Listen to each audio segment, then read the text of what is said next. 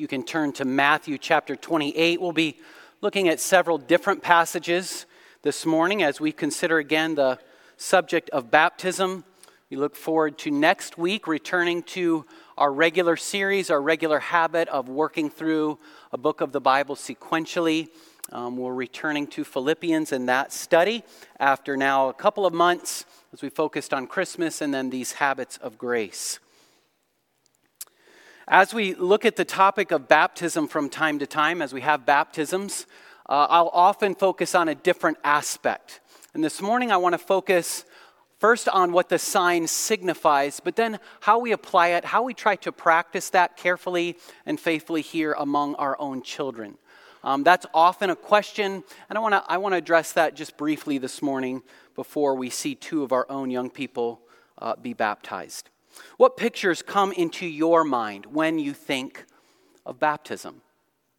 God's given us these signs to represent, to picture, to demonstrate, to give us tangible, physical signs of His grace. Just think of His kindness in this. Because He wants us to be so clear about His grace to us, He's given us not just His words, but living pictures to see and feel and recognize what He's done for us. Of all the pictures that we could think of, there's several analogies that can be made. Consider what we read in Matthew 28:19. Christ said, "Go therefore and make disciples of all nations, baptizing them in the name of the Father and of the Son and of the Holy Spirit." On the day of Pentecost in Acts 2, after Peter had preached Christ to that gathered crowd, many had come to him. They asked him, "What should we do?" Peter replies, "Repent and be baptized, every one of you, in the name of Jesus Christ." So first, what does baptism signifies? One of the truths baptism portrays for us is entrance into a family. It's entrance into the family of God. Notice that from the text that we just read, that we are baptized in or into the name of the triune God. So we can conclude rightly that baptism is to be seen as a naming ceremony. Now, not long ago, I was given the great privilege of witnessing the legal proceedings of an adoption. It was a special and wonderful event, a once-in-a-lifetime event for this family perhaps, and I could not help but think of the spiritual truths of our own adoption into the family of God. And just think of it, on that day, the judge signed that this little one was now legally a member of her new family.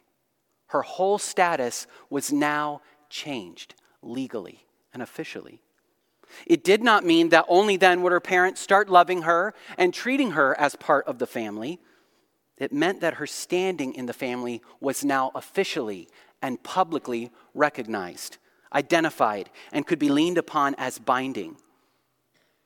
So likewise, baptism demonstrates that we now publicly bear the name of the Father, the Son, and the Spirit. It's our public declaration in act, in testimony of an internal reality. It is God's declaration of affirmation that He has saved us. I want us to keep asking as we look at baptism again and again, because I think often this is missed. Why did God give us this sign? Is it so He could have some information from us that He doesn't already know? Or so that He could proclaim something to affirm to us, again, His gospel grace? Like that adoption, our relationship with God does not begin at baptism, but baptism is when it is made public. We're adopted by God the Father, and in these waters, that is declared publicly. Now, when we declare our allegiance to God and determine to follow Him, we may rightly then picture Him smiling and saying, "What I want you to know by this sign is that I have made a commitment to you. Every time you fall, I will pick you up. Every time you sin, I will remain as ever faithful to my covenant as before. I will not ever give up on you or let you be snatched away." So church family, I want you to see as you're watching what's happening to somebody else, as you're hearing the testimony, that this is what God is proclaiming in this gospel sign to you again. He is holding you. Our gracious God is speaking words of assurance and commitment to us through this sign, even as we pledge our commitment to follow our King. But to take on this family name is no small commitment. It's a commitment to obey Him completely. We're acknowledging that He is our master. We're identified with Him wholly. In Luke 6:46, Jesus said again, "Why do you call me Lord, Lord, and not do what I tell you?" He's saying that's a contradiction. Don't say Lord and then not recognize you have to follow. Is this how we are living? Is there an area that comes to your mind where you would say, Lord, Lord, but you're not obeying? As we observe these baptisms this morning, we participate by reminding ourselves of our commitments to Christ, our King. Where must we turn again in repentance this morning and recommit to what we declared when we entered these waters? Baptism demonstrates we have a new family name and a new master. Second question, who is to be baptized? Without exception, the New Testament pattern for baptism is that it follows a credible, that's a word we want to highlight moving forward, a credible profession of faith. Baptism is for believers. Let's look at several scriptures. Acts 2:41. So those who received, there's an act of faith, received His word, were baptized. Acts 8:12. But when they believed Philip as he preached good news, then they were baptized. Acts 16:14 and following, the Lord opened her heart, Lydia, to pay attention to what was said by Paul. There's the truth of the gospel. And after she was baptized. Acts 18, and many of the Corinthians hearing Paul believed and were baptized. Now here's where we come to our application as a church family. At what age should children be baptized?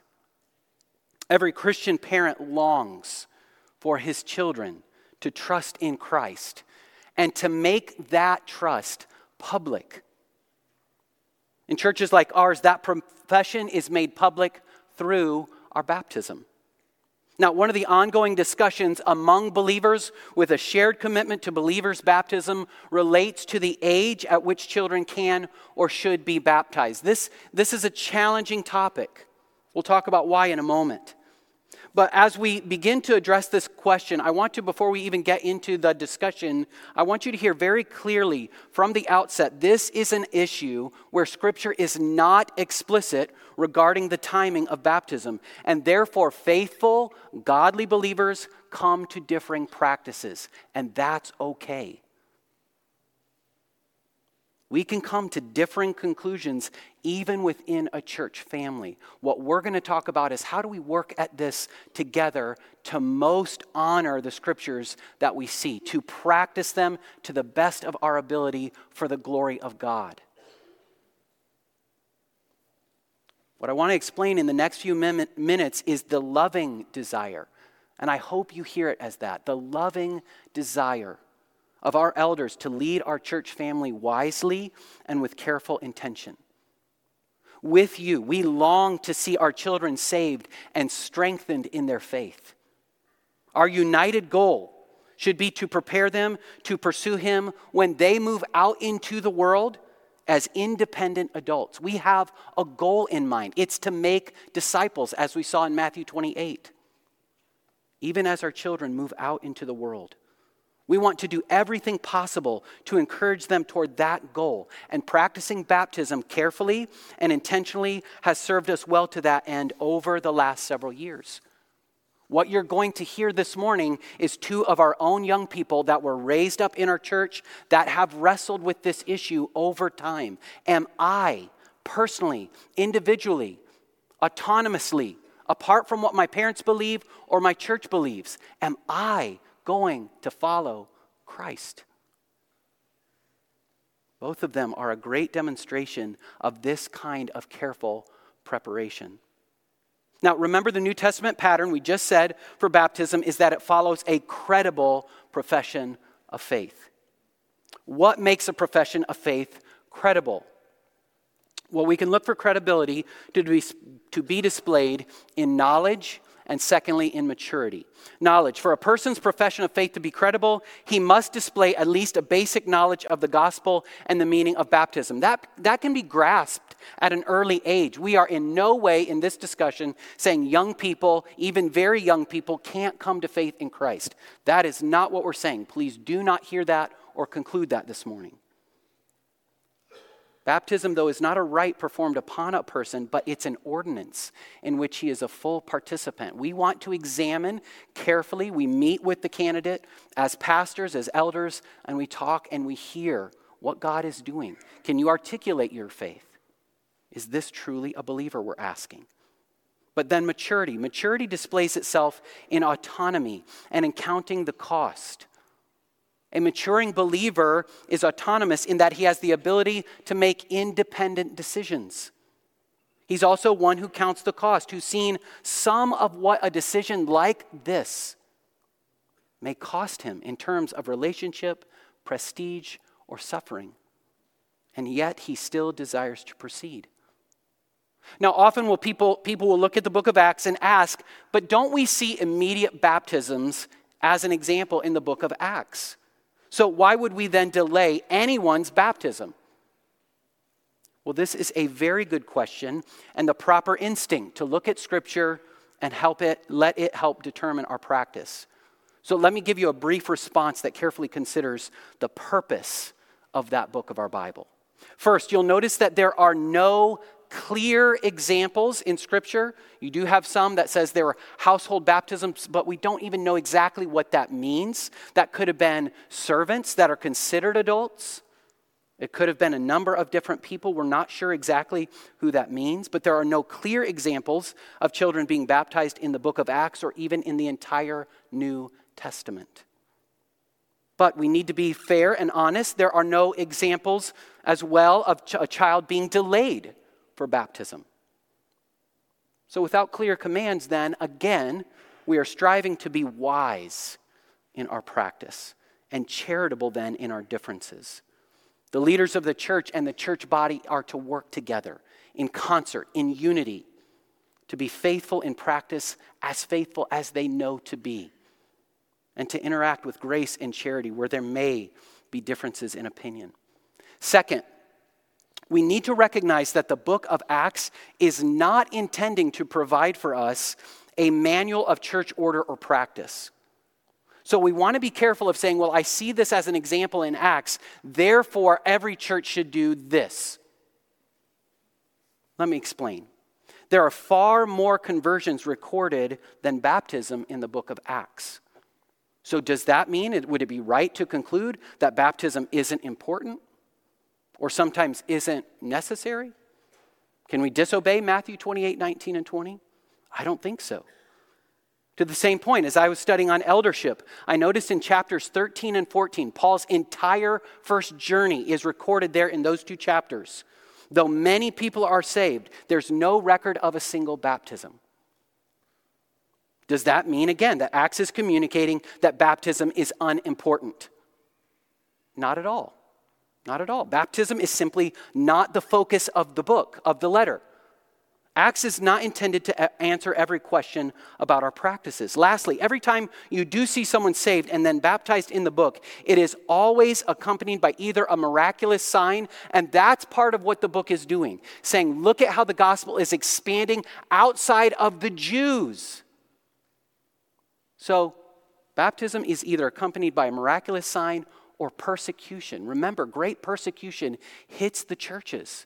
It hits the church in Jerusalem and then everywhere else where the gospel's expanding.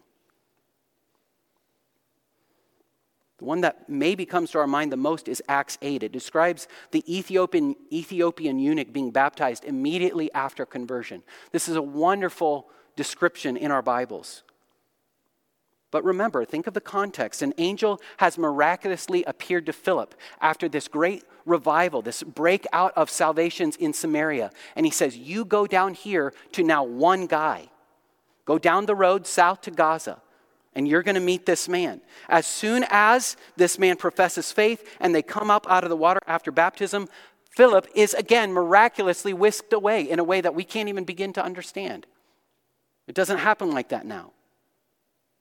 And the point of that account is that the message of Jesus Christ is advancing. We see that repeated over and over in Acts. The word went forward.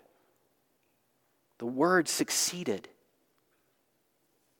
So the message of Jesus Christ in Acts is spreading by the work of the Spirit in unexpected and amazing and miraculous ways, even here to a Gentile Ethiopian government official. And just think of it, this new believer is willing to confirm his commitment to Christ right away, even though it would have likely cost him greatly. Finally, the Philippian jailer is saved and immediately baptized. But again, imagine the risk that he is taking as a Roman soldier by making his commitment to Christ public. There's persecution present. There's pressure present immediately in that man's life. So Acts is demonstrating that God is able to save even the most unlikely of people. Now, another point to consider to help us think through this is how believers in other contexts view and practice baptism. In one of the frontline videos, we've heard of our own missionary, Johnson George. He's in India. He explains the risks and danger of publicly baptizing believers in his country. It's against the law. I've heard of similar pressures recently in the church in Romania. This is clear throughout the world. It's not the same as here in the West, when we have much more freedom.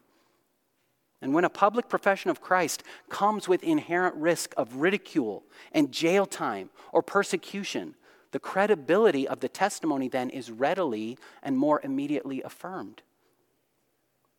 Without this kind of pressure, we would then wisely move forward with greater caution as we seek for mature and credible professions. While we want to be wise and careful in our practice of baptizing our children, I also want to be clear what I'm not saying. I'm not saying that those who were baptized at a younger age, many of us were. I was baptized at 5. We're not saying that we couldn't have been saved then or properly participated in baptism. What we're saying is, as we move forward, how do we do this well and serve our church family to the best of our ability?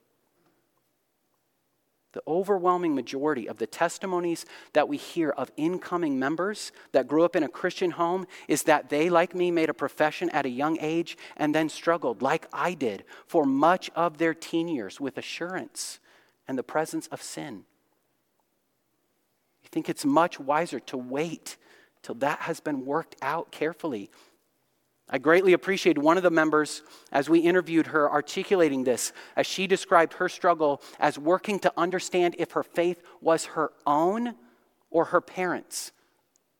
She admitted that I grew up and I was a very compliant child, so this made this discussion in my mind a lot more challenging.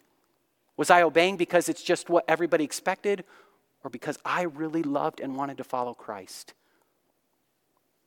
And the phrase she said has stuck in my mind. She said she wanted to own her own faith before she was baptized. That's our goal.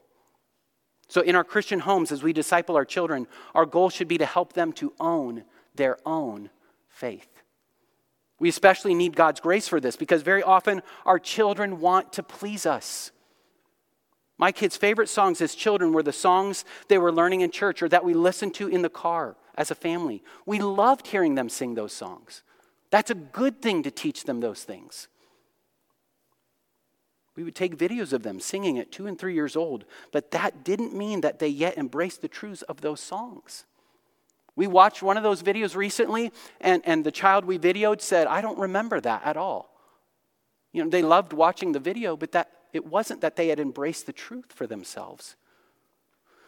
We're hopeful and prayerful, but we also want to be careful to continue to look for fruit of a personal commitment to Christ. Also, when considering the wisdom of our practice, it's wise to think about what others with similar biblical convictions have done throughout church history. What have other Christians concluded? John Gill, a Baptist systematic theologian, was baptized at 19. Richard Furman, we know that name. He was a Baptist minister raised in a non-Christian home, was saved and baptized at age 17. John Broadus was raised in a strong Christian home and baptized at 16. Charles Spurgeon allowed younger teens to be baptized in his church, but waited until his own sons were 18 before they were baptized. And Jonathan Edwards concluded it was wisest to delay baptism until age 14. Well, how about faithful, wise pastors of our own day? Here's what Grace Community Church, pastored by John MacArthur, has concluded. And I want you to listen especially to their reasoning. I think this is really helpful in what we're striving for. Here at Grace Community Church, our general practice is to wait until a professing child has reached the age of 12. Because baptism is seen as something clear and final, our primary concern is that when a younger child is baptized, he tends to look to that experience as proof that he was saved. Well, that's supposed to happen. That's not wrong. But they conclude, therefore, in the case of an unregenerate child who is baptized, which is not uncommon in the church at large, baptism then actually does him a disservice. It could help harden him against the truth. It is better to wait until the reality to which baptism testifies can be more easily discerned. So this should be a conversation that we're having with our children right away. If they're beyond that age, we would ask you and encourage you and urge you to have this kind of conversation. Are you following Christ? What sign has God given us to demonstrate that commitment? Just like the adoption proceeding, this is intended to be a very special, once-in-a-lifetime event. We want this to be beautifully clear for the baptism candidate, for those shepherding her through that process, and for the church family. Here's what the elders of Capitol Hill Baptist, pastored by Mark Dever, have concluded. While it's difficult to set a certain number of years which are required for baptism, it is appropriate to consider the candidate's maturity. The kind of maturity that we feel it is wise to expect is the maturity which would allow that son or daughter to deal directly with the church as a whole and not fundamentally to still be under their parents' authority. As they assume adult responsibilities, sometime in late high school, with driving, employment, non-Christian friends, voting, legality of marriage, then part of this, we would think, would be to declare publicly their allegiance to Christ by baptism. Finally, Bethlehem Baptist Church established their practice while John Piper was their pastor. A portion of their statement on the subject reads, "It is our practice to wait until there is evidence of regeneration and enough maturity to articulate the gospel and give a credible profession of faith." Now again, we want to be very careful. These examples are not authoritative. I'm sure you could find examples of others who baptize children with no delay. But the point of these examples that I'm sharing with you is that we can be encouraged in our practice to be careful, to be wise by considering what other faithful ministries have concluded. So why do we want to be careful, intentional, and even at times graciously delay baptism for our children? Why would we ever do that? The answer I would give you, and I want you to hear clearly, is because we love our church family. Because we love these God-given signs of the gospel, we are responsible to administer them carefully and well. And because we want these signs to be as meaningful as Scripture demonstrates them to be. Our desire is that your young people, as they grow in their faith and own it, this would be such an encouragement and blessing to them. We don't want to potentially encourage confusion or a false confession in our children. We want them to own their own faith. Just consider what's at stake, how we as church leadership and a church family are to consider this issue with wisdom. Again, in our context, without the presence of persecution, which is the greater danger? False assurance of faith or the delay of a sign that does not save? We're always glad for the opportunity to talk with any of the children and parents in our church. So please don't hear us saying, let's not talk about this. No, come, let's talk about this. We want to encourage you and disciple one another in the gospel and rejoice in that. So come as we carefully consider this important issue. How would we encourage you to proceed? What if your child comes to you and they tell you they've trusted in Christ and want to be baptized? Here's how one brother encouraged parents to answer. He says, I'm thrilled that you're repenting and trusting in Christ. More than anything, your mom and I want to know that God has changed your life. The way that we will know is if you continue repenting and trusting. If you act like a true Christian, even when others tell you that belief is strange, unnecessary, or even foolish. Sometimes we don't know that until we're in a place that really costs us to be a Christian. Maybe you won't know that until you face a choice between your friends and Jesus. Let's see what God does.